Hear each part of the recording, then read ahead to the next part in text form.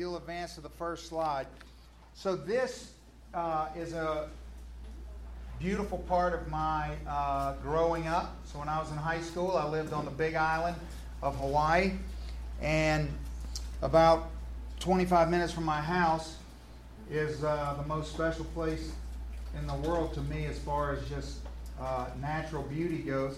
This is called Waipio Valley.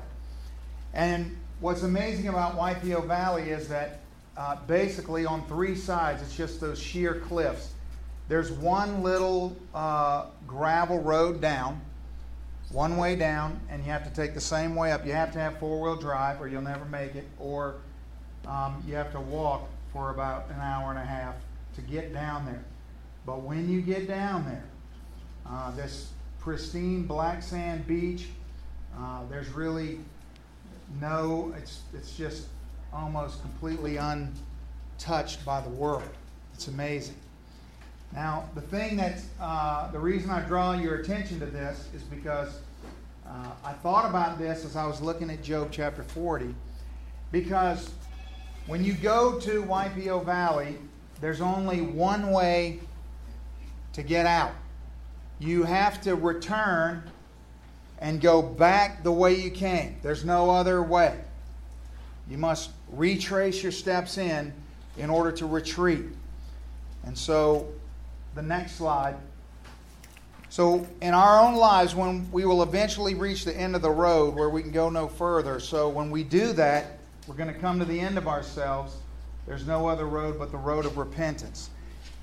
The word repentance means to turn and go the opposite direction. And so just like going to Waipio Valley, in life, when you get to the end of the road, when you finally get to the end of yourself and you come in contact with God and what God's trying to tell you, repentance is the only solution. You can't press any further. God doesn't give you to the left or to the right. You have to repent. You have to turn and go the opposite direction. And by doing that, I see a lot of people get confused about repentance. And repentance is not feeling remorseful. Repentance is not, feeling sorry, wishing I wouldn't have done something. Repentance is changing. Changing. It's a change. So if we want to get out of the place we're in, we got to turn around and go the opposite direction. Now, across Job is like this, in the beginning of Job, there's these exciting few opening chapters where the drama starts to play out. And then there's this long span of just, 20 or so plus chapters of, this sort of dialogue that's going on. It's Job and it's his friends and his wife and he's, all these people that are being critical of him and all the things that are befalling him and so on and so forth. But throughout this entire book, what Job's been doing is he's been crying out to God for relief, for understanding. Remember, Job is the most righteous man on the planet at the time. Job's suffering is not because of his sin, but in his suffering, Job has wandered off the trail. He's said things and accused God of things. So he's committed transgressions in his suffering, but they're not. The transgressions aren't a result of his suffering is not a result of his transgressions.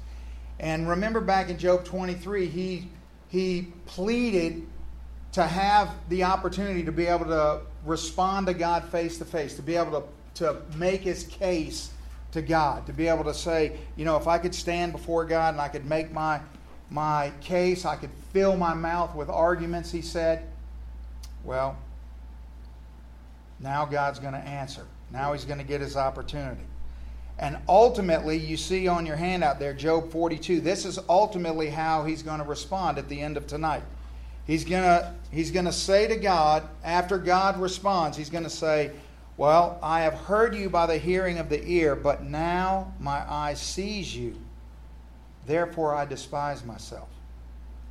Remember when the prophet Isaiah came face to face with God? And he sees God high and lifted up.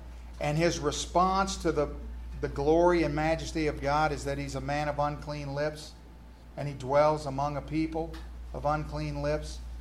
Well, Job's response to seeing God, to really seeing God, not just sort of hearing about God, but really seeing God for who He is he despises himself.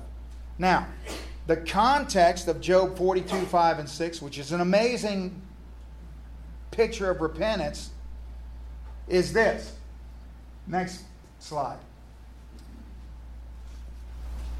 Nothing's really changed in Job's situation. So Job is still bankrupt. See, his fortune hasn't changed. He's still alone and without his family, still covered with boils, and still surrounded by critics. Now, this is very important. I want us to get a good picture of repentance before we go through what happened to lead him there, because I want you to understand that in many ways, his situation authenticates his repentance. Wouldn't it have been easy for Job to have professed repentance if everything that was wrong would have been made right? But that's not the case. And so it's very important that you understand that Job is still in the mess that he's been in, yet his heart and his understanding of God has been totally transformed. So Job's about to learn that he's been wrong about God, about his life, next slide, and about himself. When he encounters God, and God says to him what He's going to say to him tonight, it's a total sort of restructuring of his understanding. It's not just him understanding God, but through that he gets clarity about his life, he gets clarity about himself, he gets clarity about purpose, he gets clarity about everything. And you know, one of the hardest places to find yourself in is the realization that you were wrong, especially about something that you were very convinced that you were right about.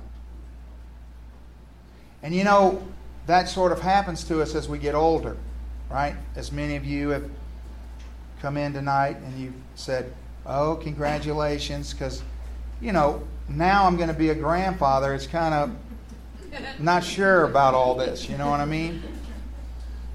The word grandfather, just not sure about all that. I'm really excited about the baby. It's the grandfather part I'm not sure how I feel. So, but as we get older, so I've been thinking about this. I've been thinking about how over time, as you get older, as you experience things in life, our beliefs adjust and change, and our theology shifts, and we realize we had some things wrong when we were young. And you know, one thing that's true about every pastor is that we can go back and we can listen to sermons we preached in the very beginning, and then we kind of cringe. Like, oh, I wish I wouldn't have said that. Because, you know, we were... And here's the thing. I've become much less dogmatic about certain things and much more dogmatic about other things. But you shift. Can you think of some things that you felt really confident about when you were younger, but now as you're older you believe differently? Like, it's not a rhetorical question. Can you really think about that? Let me give you a great example. Look, here's some good advice to some of you young couples in here. Never listen to anything that anyone has to say about parenting who has not raised children. Amen. Just ignore whatever they say. Ignore it. Because they don't know anything. Don't listen to them. What you want to do is you want to talk to somebody who's been there, who's already been on that road, that bull, already been through that rodeo. That's who you want to talk to. And those of us, you know, there's a bunch of us around here that are doing it again. Let me tell you something. We don't do it the same way the second time that we did it the first time. So all you first-timers in the room that think you got it figured out, go on ahead with your smart self. Trust me, you change. You see, and let me tell you what really changes your beliefs as you get older. Pain. Pain. The more you suffer, boy, suffering is an immense teacher. And the longer you live, the more things you experience, the more hardships you go through, and the better equipped you are to walk with other people. And so, I've seen that play out in my life time and time again. And so this is sort of, we see Job.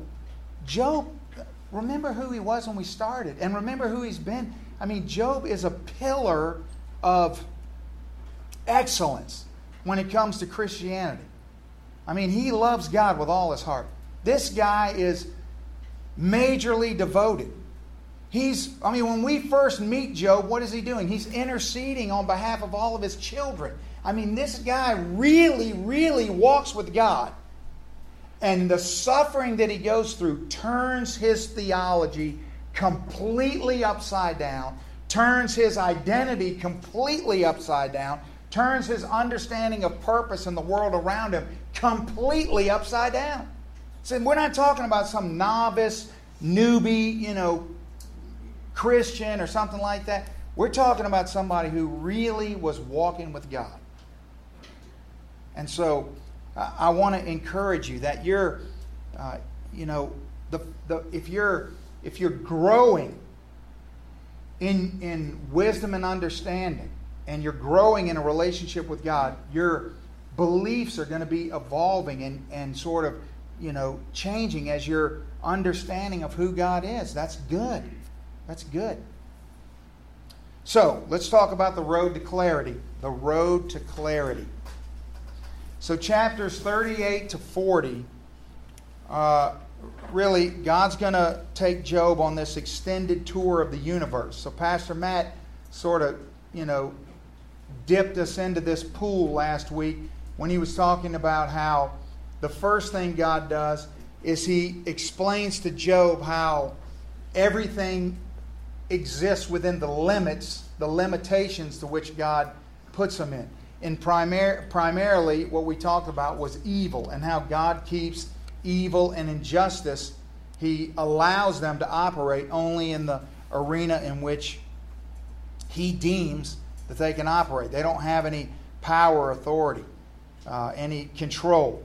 Now, what's interesting, when you read 38 and 40, and as you move into 41, what's interesting is that Job has been laying out all of these questions. God, I don't understand this. God, what about this? God, why this? Question after question after question. God doesn't answer any of Job's questions. Not one of them. Not one. Which is very important for us to understand, because there's an opportunity for you to gain some wisdom and some insight into the character and nature of God. Because God doesn't give Job an explanation of why he's done the things that he's done. He doesn't do that. Job's clarity doesn't come through explanation. It comes through enlightenment. And this is important because this is how it works for me and you. What we want is we want God to give us explanation. But how many times have you heard me say over and over and over that God doesn't do that? He doesn't do that. God's job is not to give us explanation. And what we want is not what we need. Because if it was what we need, God would give it to us. But you see, understanding as to why something's going on that's not what we need. That's just what we want. What we need is we don't need the information about why. What we need is enlightenment into what is God doing? What does God want to do in me? What's God trying to teach me about himself? So here's what God does. He invites Job to ascend to his throne and deal with issues that he deals with.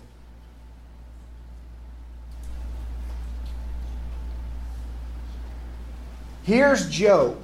I mean, imagine, I don't know where you were at the place in your life, maybe it's tonight, but somewhere along your journey, there was a place where you had more questions than you've ever had before.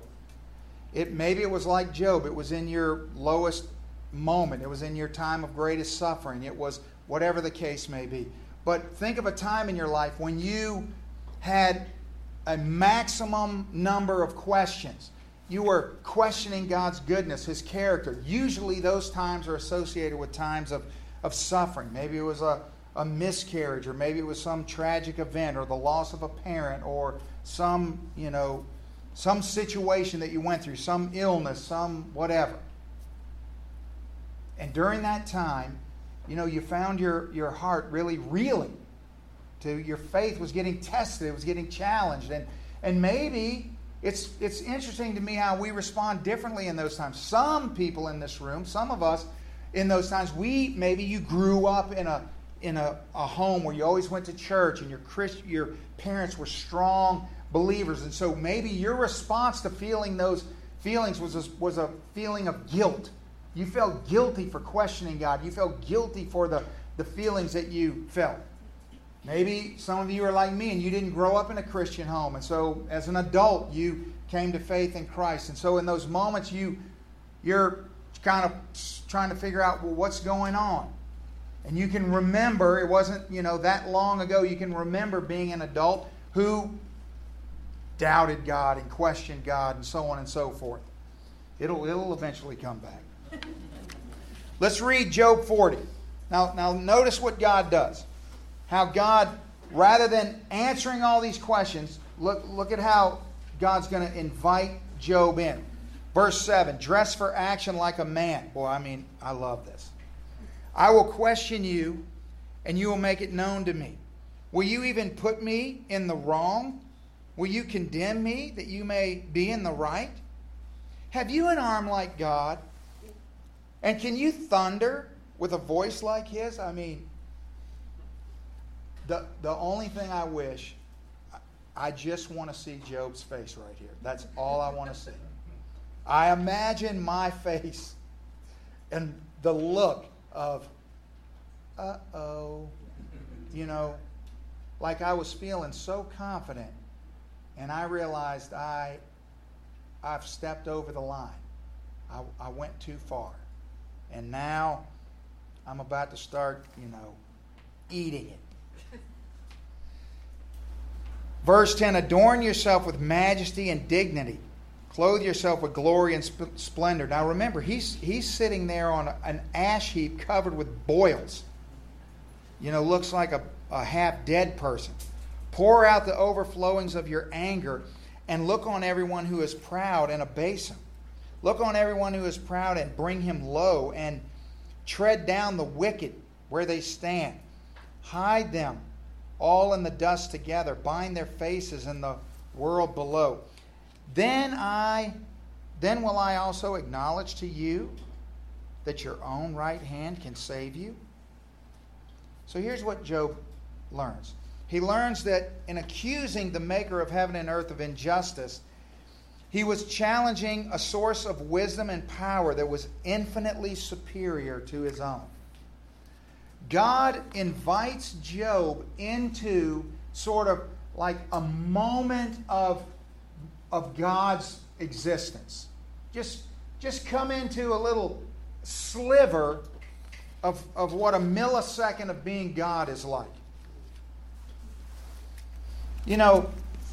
It's one thing to cry out to God in a moment of suffering, and God responds to His people when they cry out. He rewards us when we sincerely cry out for His help. He hears us.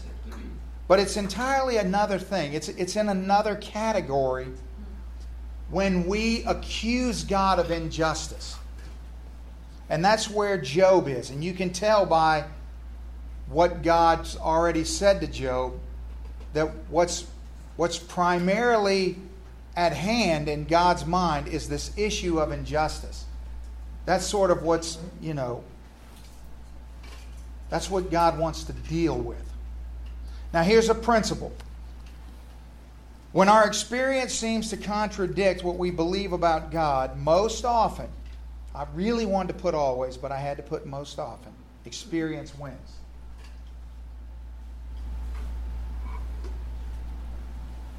Unfortunately. You see, this is where the doubts and the testing of our faith, the sifting come into our life. It's not, we're secure in the things that we feel like we know about God and we believe about God, the convictions that we hold, until our experiences start telling us another story. Our experiences are leading us in a different direction. That's when everything starts coming into getting blurry and getting all mushed together, and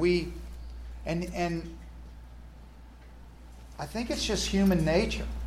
I think it's the flesh. The flesh is very wound up in itself. It's wound up in experience. And so what we do is we have a hard time getting over the hurdle of experience with our beliefs. And I want to warn you or encourage you, whichever one you need tonight, that you really have to guard your heart against letting experience trump belief, because it's a problem and it's going to lead you astray. And what the enemy wants you to do in every situation of hardship is to follow your heart. That's what the enemy wants you to do. And your heart is always wound up in experience. Always. Now, the reason I say that it's human nature is because not only is it what I observe and experience in my own life, but it's also what I see in the Bible. Let me give you a great case study of this principle, probably one of the most glaringly just shocking moments in the New Testament. In Mark chapter 4, you know the famous story of Jesus and the disciples crossing the Sea of Galilee, and they get tangled up in a storm. And where is Jesus? He's asleep in the boat. And who are these disciples that are in this boat? They're seasoned fishermen, right? They're not novices who can't swim, first time they've ever seen water, sitting there in their dorky orange life vest. That's not the case. These are seamen, right? These are fishermen. This is their element. The storm comes up. And what they do is so shocking / telling, because it's what we do. And I don't know if there's ever been any more unjust words uttered than these. Teacher, do you not care that we are perishing? Now, I just want you to look at that for a minute. Now, wouldn't it have been perfectly understandable and acceptable for them to say, Jesus, wake up, help us, there's a storm? Yeah. Wouldn't it have been totally understandable for them to, yell out all sorts of things, but why do they call his character into question? Have you ever noticed that? Have you ever thought about that? They didn't say, wake up, we need your help. They accused him of not caring. Think of who's asleep in the boat. You don't care? You've done this. And I've done this. Exact thing. And you know why? Because we let experience trump belief. We lost sight of what we knew to be true. See, in a moment like this, all these things that you would nod your head with and say, amen, I believe those things, because you're not in a boat, in a storm, with waves coming over the sides. And when you are, what are you going to do? What in that moment becomes true about God? I mean, it's human nature. We've all been there. So then here's what he does. God goes to two pictures of power, which is, on the surface, it seems strange. You know, I wasn't sure how this was going to lay out. Next slide. As we've been moving through this section of Job, I was thinking, well, no, we must have missed one. But anyway, it's two pictures of power, if the blank's there. I was thinking to myself, you know, it would be great if Matt would just run on through and deal with these two animals, because I really don't know what I'm going to do with them. And then he didn't. You know, he just deflected them onto me. Look at him smiling. He's like, I didn't want to touch that part. And so I'm thinking, man, what am I going to do here? And now, you know, I'm so grateful but it literally took me a week and a half to get some clarity here. But it's been good. It's been good. So look at what happens in verse 15. God shifts gears and he goes, behold, behemoth, which I made as I made you. Now, behemoth is in the Hebrew, that's a plural form of a word for beast.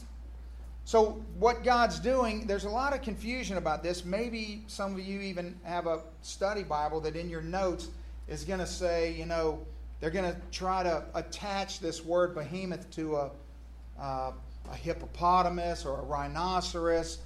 But I don't really think that that's wise, because, believe me, I've looked at this for a week and a half, and this isn't a hippopotamus. And it's not a rhinoceros. This is a whole nother level of ferociousness.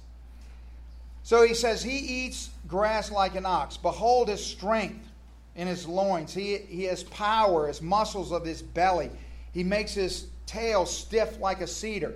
Well, you ever seen the tail of a hippopotamus? I mean, here's this big, ferocious animal, which they are scary. And trust me, they're an apex predator. Like, that big fat thing can kill anything. Nothing messes with hippopotamus. Nothing. They'll kill a giant crocodile. And they attack people. Like, they're super dangerous. But they got the little dorkiest tail you've ever seen in the world. It is nothing like a cedar. Anyway, the sinews of his thighs are knit together. His bones are tubes of bronze. His limbs are bars of iron. Then he goes on and talks about, you know, he's the first work of God. I'm just reading the rest of the chapter. He talks about the mountains yield food for him. So he has this unbelievable appetite. And he basically, whatever other animals there are in the animal kingdom, they have two choices. They either avoid him or they become lunch. That's basically how it works with the behemoth. He talks about how when he's in the water and the rivers become turbulent, he doesn't even care. There's no level of flooding or turbulence that can rattle it. And we have, there are animals like that now. In other words, when you think about the animal kingdom, think about how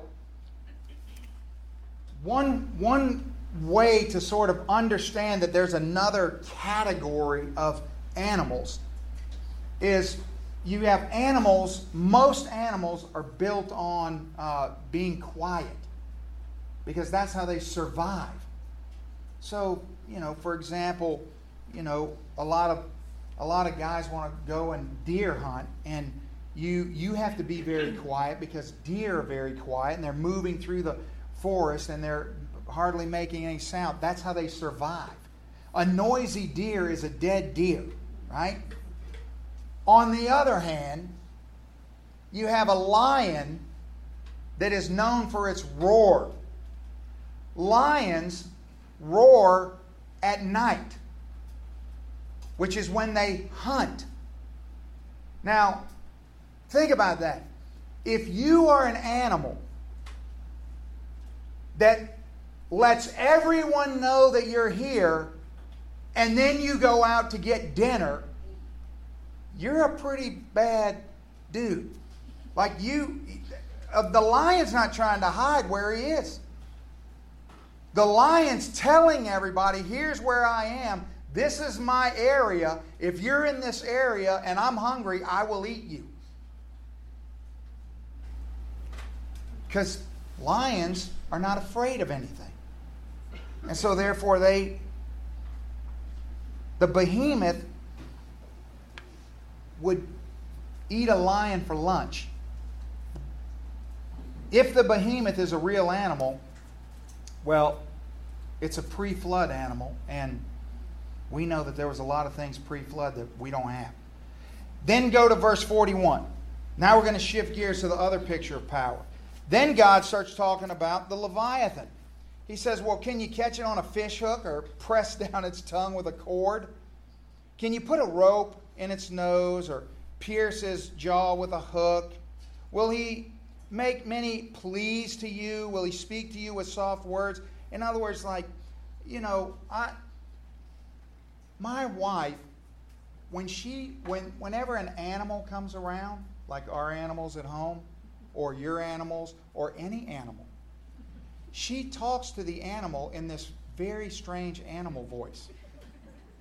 As if all animals understand this when she starts going, it doesn't even matter what it is. It could be at the zoo. It could be a stray. It could be anything. She'll start talking. It could be a squirrel. It could be anything. And she goes into this little baby voice and she starts talking to the animal. And it could clearly be a male pit bull and she's still talking to it like it's a little girl. Poodle. Which is offensive to a male pit bull. I'm just saying. And God is saying to Job, are you going to talk to the Leviathan with your little baby voice? Are you going to, say, come here, little Leviathan, Will he make a covenant with you to take him for your servant forever? Are you going to tame him and make him serve you like you do a horse that you can bridle and use for work? Or will you play with him as you do a bird? Or will you put him on a leash for your girls? God's just being... It sounds kind of smart alecky, doesn't it? He's just being straightforward. He's just saying, hey, bro, I listened to everything you had to say. I listened to all your charges. All your accusations. I've been 100% engaged and aware of everything that's gone on in your life. And now I've got some things I want to tell you. And I'm going to point you to these two pictures of awesomeness and power. And the whole thing begins with God saying, what I made those. Those things that you fear, that you are, you keep reading, there's a lot of commentaries that will try to tell you that the Leviathan is a crocodile. It's not a crocodile. If you read chapter 41, it's breathing fire. It's smashing trees with its tail. This thing is way past a crocodile. And Job is sort of just, I think when he walked up, he was his chest was puffed out, and he felt pretty, like, I'm about to have my say here, because I got a raw deal. and I'm going to have a conversation with God about how this has gone down. And about this time, I think Job's kind of curled up in the fetal position thinking, and here's the point. These creatures are bloodthirsty, brutal killers that are completely submissive to their Maker. Completely submissive. And God is just laying out that it's not just evil that is submissive to Him, but it's all of creation. It's everything is submissive to Him. And that just if you just get invited into this little sliver, this is in no way inviting Job into. It's not like Job, like God saying, this is come to work with God day. No. That's not, no. This is just a tiny little sliver. So like if God was your dad and it was come to work with your dad day, Job gets to, they drive up in front of where God works and he goes, okay, that's the building and the area in there where I work. That's all Job's getting. That's all he needs. That's all he can handle. That's all we're getting. And so what God's doing is he's laying out this reality that all of creation and these two just incredible beasts, they can't operate outside of the specific parameters that God places them in. That you see, to God could put them on a leash. God could talk to them with soft words. You think God, imagine, what do you think God does when if God were walking along and a Leviathan jumps out? You think God jumps? No. You think He backs up? You think He goes, oh? No. I mean, that Leviathan doesn't breathe without God's allowing that to happen, just like you and just like me. His authority, I just want you to try to get your head around the immensity of His authority. So what they do is they do exactly what they were created to do, nothing more and nothing less. You know what they do? They eat what God created them to eat. They don't choose what to eat. They live where God deemed that they would live. Their life cycle is predicated on what God deemed that it would be. They reproduce at a rate that God deemed they would reproduce. Everything about them is according to the parameters of the Maker. And all of creation exists under this authority, that it does only as God allows it to do. God set the parameters of the oceans and everything in them, and of the land and everything upon it, and all of creation, all of it, all of our everything, all of our weather patterns, you name it, it can only do according to what God has allowed for it to do. It can only exist in that way. It can't morph into something else. It doesn't have the free will to become something that it wasn't intended to be originally. It can only be that. You see, we are unique in creation. But understand, God's authority is still God's authority. And because He, in love, has granted us a little sliver of authority in free will, it hasn't limited His authority. See, Him sharing authority doesn't limit His. You understand that? So, as you move up the food chain, I guess you could say that as you come up the food chain, each, step up the rung of the ladder, these different animals in creation maybe seem to have a higher degree of authority. But do they? It's just perceived, isn't it? They don't have a higher degree of authority. They can only do what they're allowed to do. They can only do what they were made to do. That's all they can do. So the message of all of creation that God wants Job to see is that He's sovereign. Which just simply means that God can do anything He wants to do, anytime He wants to do, any way He wants to do it. Anything. Anyway, anytime.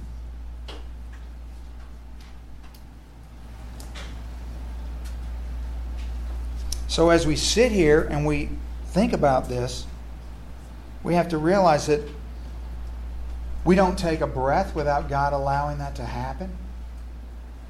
Our very existence, God's allowing that to be.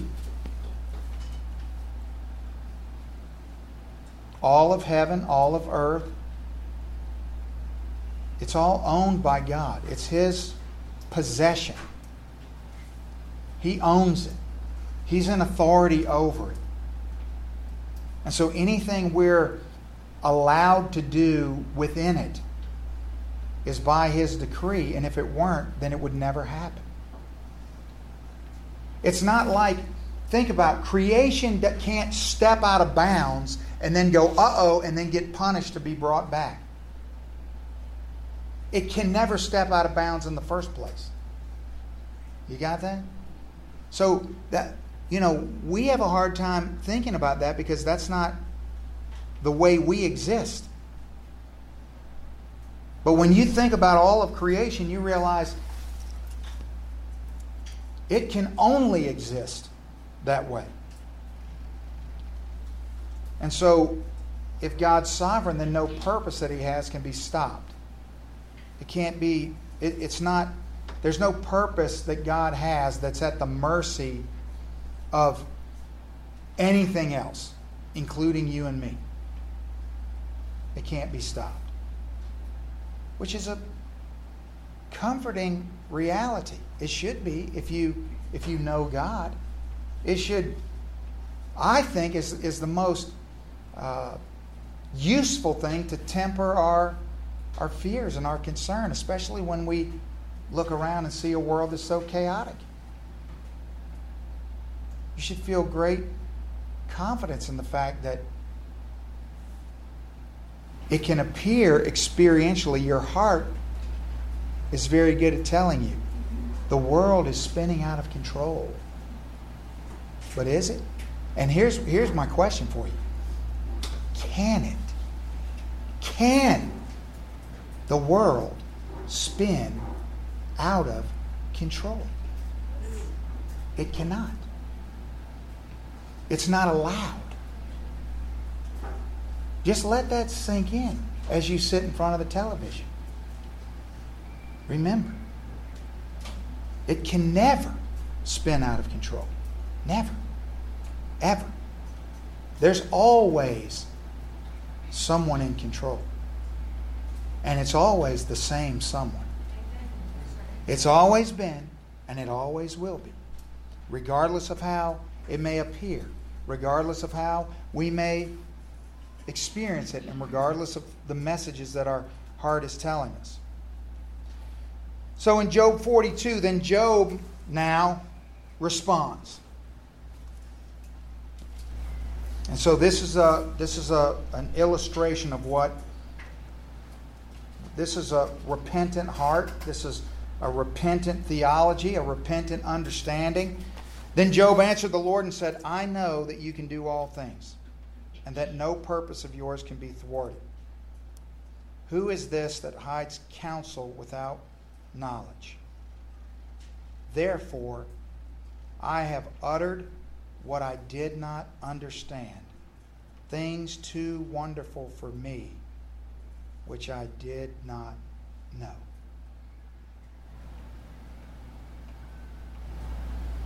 I think we should all own those words tonight.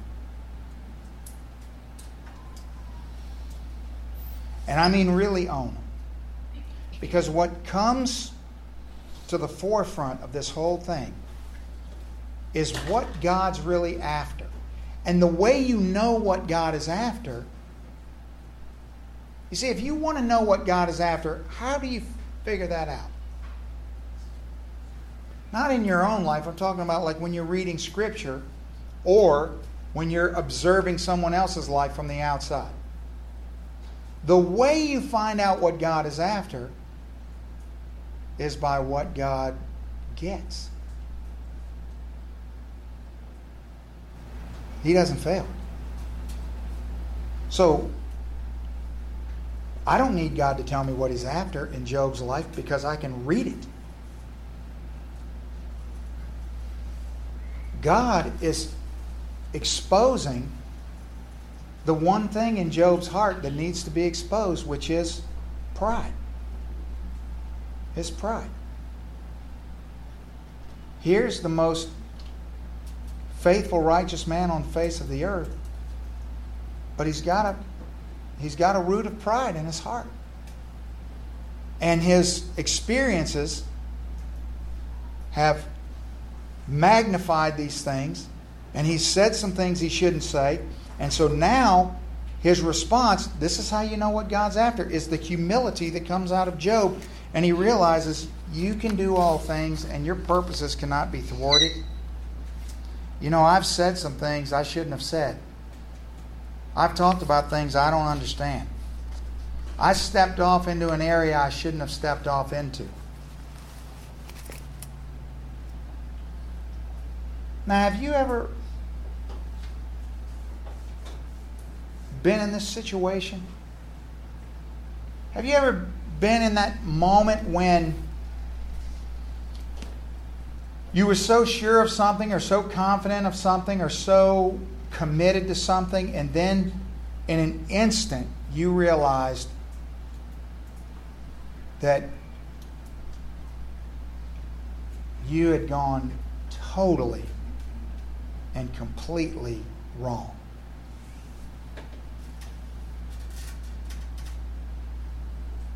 I could think of so many illustrations in my life when there's that moment and I realized, and there's no way to stop the avalanche of humility. But it's painful when it's coming. But you can't stop it. I was reading in one of the Job commentaries about a physician and his wife, and they were a Christian couple. They loved the Lord. They had 3 boys, and their oldest boy was very gifted. He was extraordinarily gifted in school and also musically. He developed a propensity to play the violin and was just, incredible at it. And so in his later years in high school, and typical, I think, for an eldest child, especially an eldest son, he began to, develop some grandiose ideas about himself, and he started to get a little bit, cocky because he was, things came easy to him. And, his parents saw that there were some issues with his character, but they overlooked him because he was so gifted at so many things, which is a downfall of many parents. If you have a child that's gifted at something, then so many parents will overlook things that should not be overlooked, but because of this other thing. And so they did the same thing, and he, just developed a real rebellious spirit and a rebellious heart. But he finished high school and had exemplary grades and got a full scholarship to this incredible university out on the West Coast because of his musical ability.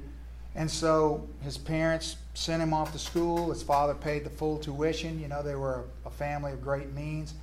And after his freshman year, he came back, and of course his 2 younger brothers are still living at home. They're still in high school. And, about a month into the summer, they realized that, he was completely out of control. That he had aligned himself with the wrong crowd, and first year away at school, that he had all sorts of, he just said he had a bad attitude. He started berating his mom and dad and treating his younger brothers, and it just was horrible. And the family was just sort of spiraling down because it had this poisonous person. And so his father came to the end of his rope, and so he calls the son into his study one day, and he points to a leather chair and has the son sit down, and the son plops down, and the dad says, son, I need to tell you something. I need to explain some things to you. That everything that you have belongs to me. Everything that's upstairs in your room, I bought. It belongs to me. The car in the driveway belongs to me. The money in your pocket belongs to me. The clothes on your back belong to me. Everything in the world that you possess belongs to me. And you have chosen to come into my home and to treat your family disrespectfully and to conduct yourself in a way that you know is objectionable to the way that we run our family. And so, out of mercy, I'm going to allow you to keep the clothes on your back. I want you to empty out your pockets on the table. And I want you to get out of my house. And I want you to know that at any point that you feel like you can live in a way in which your mom and dad would have you to live, have taught you to live, you're more than welcome to come back, and we will embrace you and we will love you. But until such time, you're not welcome in this home. So the boy reached in his pocket, pulled out the money that he had, his car keys, whatever it was, emptied out all of his pockets. His dad walked him to the front door, opened the door. The boy walked out. He walked 3 blocks. And then he stopped. Now imagine what he's thinking in those 3 blocks. The first block he's probably mad. And he's huffing and he's puffing because, well, how can my dad treat me this way? And he's, no doubt, like the disciples in the boat, attacking the character of his good, loving father. And then about the second block, he starts thinking about what now. And when he gets to the third block, that's when the reality of the situation starts to set in. What am I going to go? What am I going to do? Where am I going to go? I don't have anything. I don't own anything. I don't have anything. If it wasn't for my dad, I couldn't even live. And he turns around and he walks back and he walks up to the front door of his house that he grew up in. And he knocks on the door.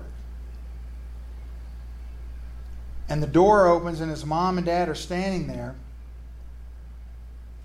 And he looks at his parents and he says, I'm sorry. I was wrong. You see, that's repentance.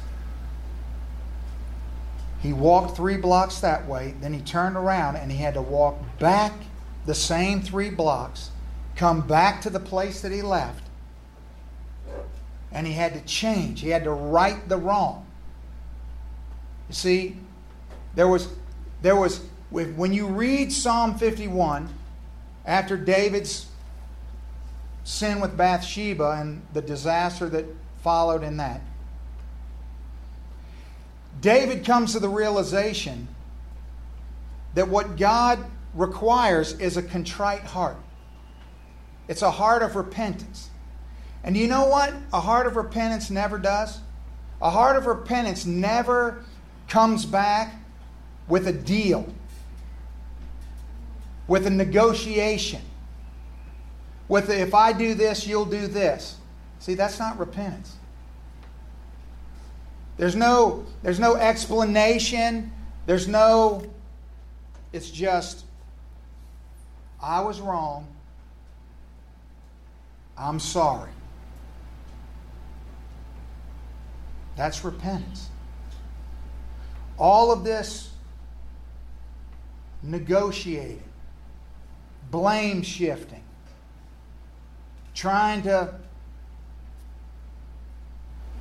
it's not repentance in you, and it's not repentance in the people that God's called you to love and shepherd. It's not repentance.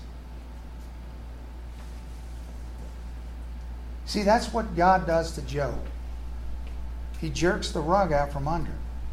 He gives him a picture of who he is so that Job can then see what life would be like apart from God. See, the path to true enlightenment is not found by looking in a mirror, but by looking to the heavens. Here's the opposite message of what you're going to hear in our culture. Do you see what led Job to this brilliant realization, this life-changing, life-altering crossroads with God? Had nothing to do with self-examination.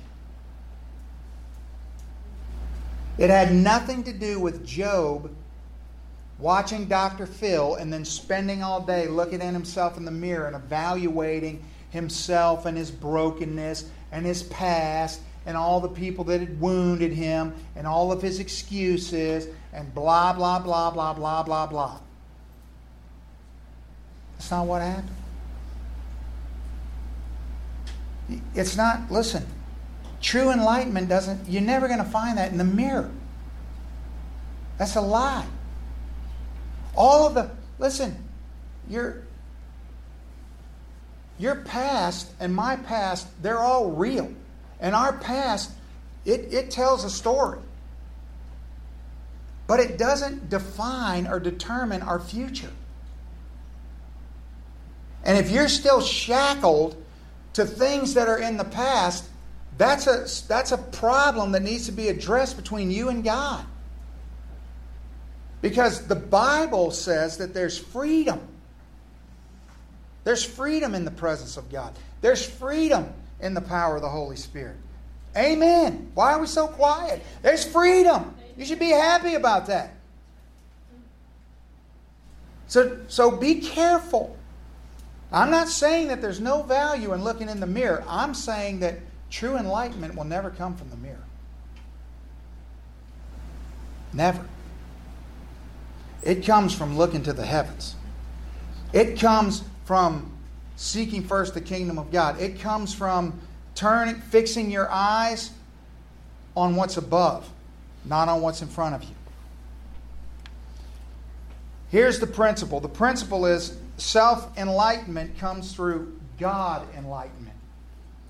You see, the way that you and I discover the realities about life and purpose and ourselves is by discovering the realities about God. I love to talk about and talk with other people, about who we are and how we've become the people that we are and all the things that have molded us and shaped us. And there's nothing more wonderful than to listen to someone tell the story of how God has used all the situations and circumstances and how He's spun so many things around for good in our lives to make us who we are, to position us in certain ways, to do all sorts of things. It's wonderful. And I think self-awareness is such a beautiful and wonderful thing. But the only way that I've ever been able to grow in my self-awareness is to grow in my God awareness.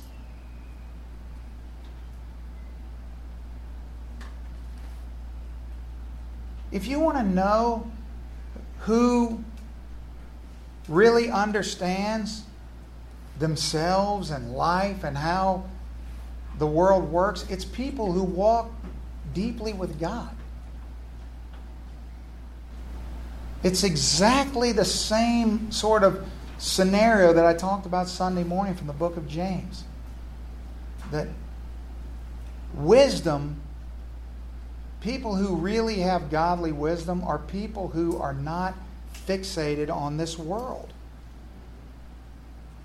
They're looking to another world. You see, the more you gain insight and wisdom, the more you realize that the world that we live in, if it's anything, it's more than anything else out of touch with reality. That is the essence of the world that we live in. And what is reality? It's not what we see with our human eyes. It's the spiritual reality of where we live and who we are and who God is. So Job's sort of swan song of repentance: I had heard of you by the hearing of the ear, but now my eye sees you. Therefore, I despise myself and repent in dust and ashes. God has a purpose, and it's unfolding, and nothing can hinder it. And so there are sections of that purpose that have already been completed in all of our lives. But there's also a grand purpose that's still in process because we're breathing, we're alive, right? And so what we want to do is we want to understand, we want to be able to understand what God was doing. Like, if you can look back in your own life and the lives of people around you and understand what God is doing by what God has accomplished. Because you know what He always accomplishes? Exactly what He set out to accomplish. He doesn't fail. And so that should encourage you and in some ways maybe frighten you tonight. Because you're still in this process and God's still... So He's doing something in you right now. And we just have a tendency to believe that this myth that we're somehow... we're in control of that. Like that God can only do in your life and my life what we allow Him to do. How laughable is that? He's got a plan, and this is the message Job received. This is the message I want you to receive. He's got a plan, and we're incapable of understanding that plan. You're not going to come to some moment. You think Job, at this moment in Job 42, 5 and 6, you think that's Job's moment of total clarity? No, that's just his moment of clarity. He probably has more questions in this moment than he did when we began the journey. They're just different questions. He knows God in a deeper, more intimate way than he's ever known Him before, and yet he's only scratched the surface. He's only touched the hem of his garment. You think the woman with the issue of blood who pushed her way through the crowd and she touches the hem of his garment and is instantly healed? Does she walk away from that moment with less questions or more? But why do we tend to believe that somehow we put a box around that and go, check, like that's completed. Like that lady, she met Jesus. Boom, everything's done. And no. That's just a moment along the path that God did something supernatural in her life that opened himself up to her in a whole new and wonderful way, but only created more questions and more desires and more. Do you think she went away from that moment with some sense of completion? So to think that would to think that there was less zeal and fire to get close to God? No way. It was more than ever. It's the same thing with Job. It's the same thing with you and the same thing with me. It's why I feel like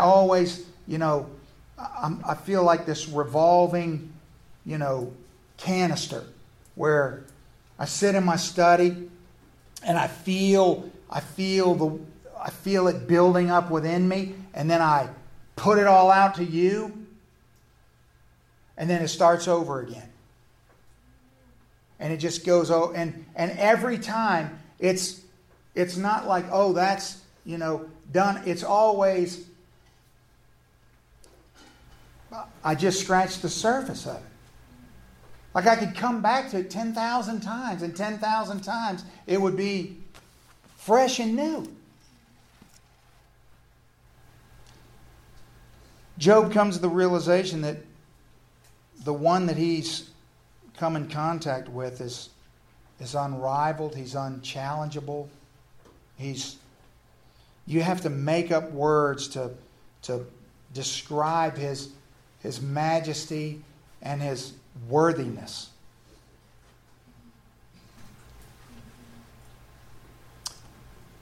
See, he's a God who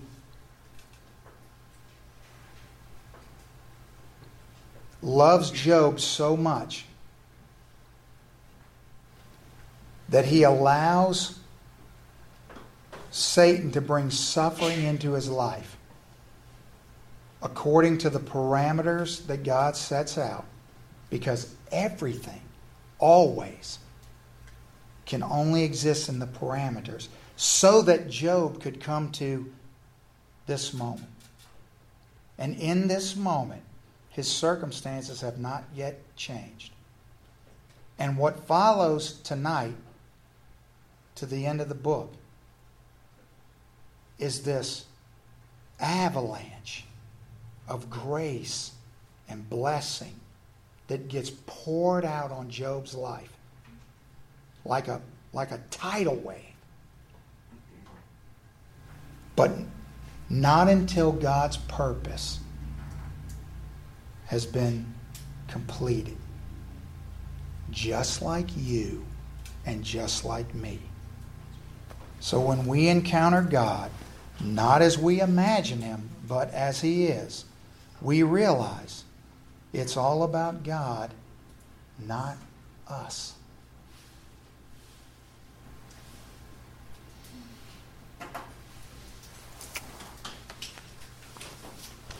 So if you go back and you read all these middle chapters of Job, what you find is that Job is very aware of himself, his sufferings, his injustices, his discomfort,